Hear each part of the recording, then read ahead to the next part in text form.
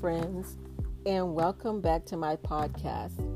This is Cheryl, and I hope no matter where you are in the world that you are having a fantastic day. And I just wanted to read for you today from Philippians chapter 2, starting at verse 12. And it says in the New Revised Standard Version, "Therefore, my beloved, just as you have always obeyed me, not only in my presence, but much more now in my absence, work out your own salvation with fear and trembling. For it is God who is at work in you, enabling you both to will and to work for his good pleasure. Do all things without murmuring or arguing, so that you may be blameless and innocent, children of God without blemish in the midst of a crooked and perverse generation, in which you shine like the stars in the world." Shine, my friends, like the stars in the world. Do you shine like the stars in the world? Or are you one of those who trembles at God's word? Spurgeon writes, "They tremble at the searching power of God's word." Do you ever come to this place and sit down in the pew and say, "Lord, grant that thy word may search me and try me, that I may not be deceived"? Certain people must always have sweets and comforts, but God's wise children do not wish for these in undue measure. Daily bread we ask for, not daily sugar. Well, I know growing up I certainly had my share, more than my share of sugar, but it's my desire now to be comforted by God's word. And as I looked at this passage, at the word tremble and the phrase shine like the stars in the world, and I look back at a couple of my favorite passages from the book of Isaiah. The first one is from chapter 43, verses 18 and the first part of verse 19.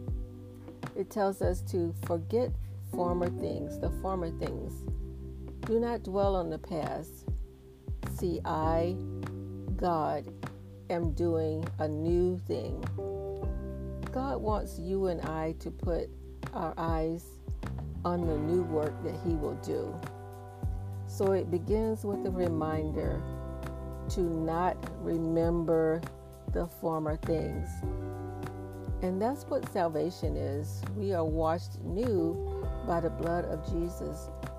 All the old is washed away, and we are made new creations. But if we're stuck in our past failures and sins and discouragement, we'll never go forward to the new thing that God has for us.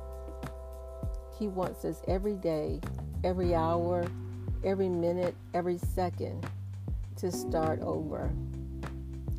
And I know there have been times that I've needed a do-over.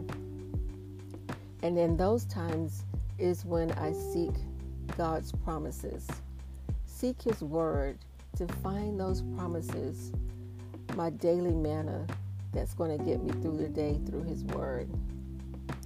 Another one of my verses that I like is, "Arise, shine, for your light has come, and the glory of the Lord is risen upon you." And that's from the New King James Version, Isaiah chapter 60, verse 1. The CSB version says, "Arise, shine, for your light has come, and the glory of the Lord shines over you." Arise, my friends, from spiritual depression to a new life. Shine and be radiant with the glory and brilliance of the Lord. For your light has come, and the glory and brilliance of the Lord has risen upon you. That's the Amplified Version. I love that. Arise from your spiritual depression to a new life. Shine, be radiant with the glory and brilliance of the Lord, for your light has come, and the glory and brilliance of the Lord has risen upon you. I love reading scriptures in different versions of the Bible. Light has come. God is telling his people, you and I, to respond to it and to arise and shine. We're not to stay still, friends. We're to get up and move. Light is rising. Light is for shining. When light has come, we must respond. We must arise and shine. Shine like the stars in the world. So, friends, let your light shine.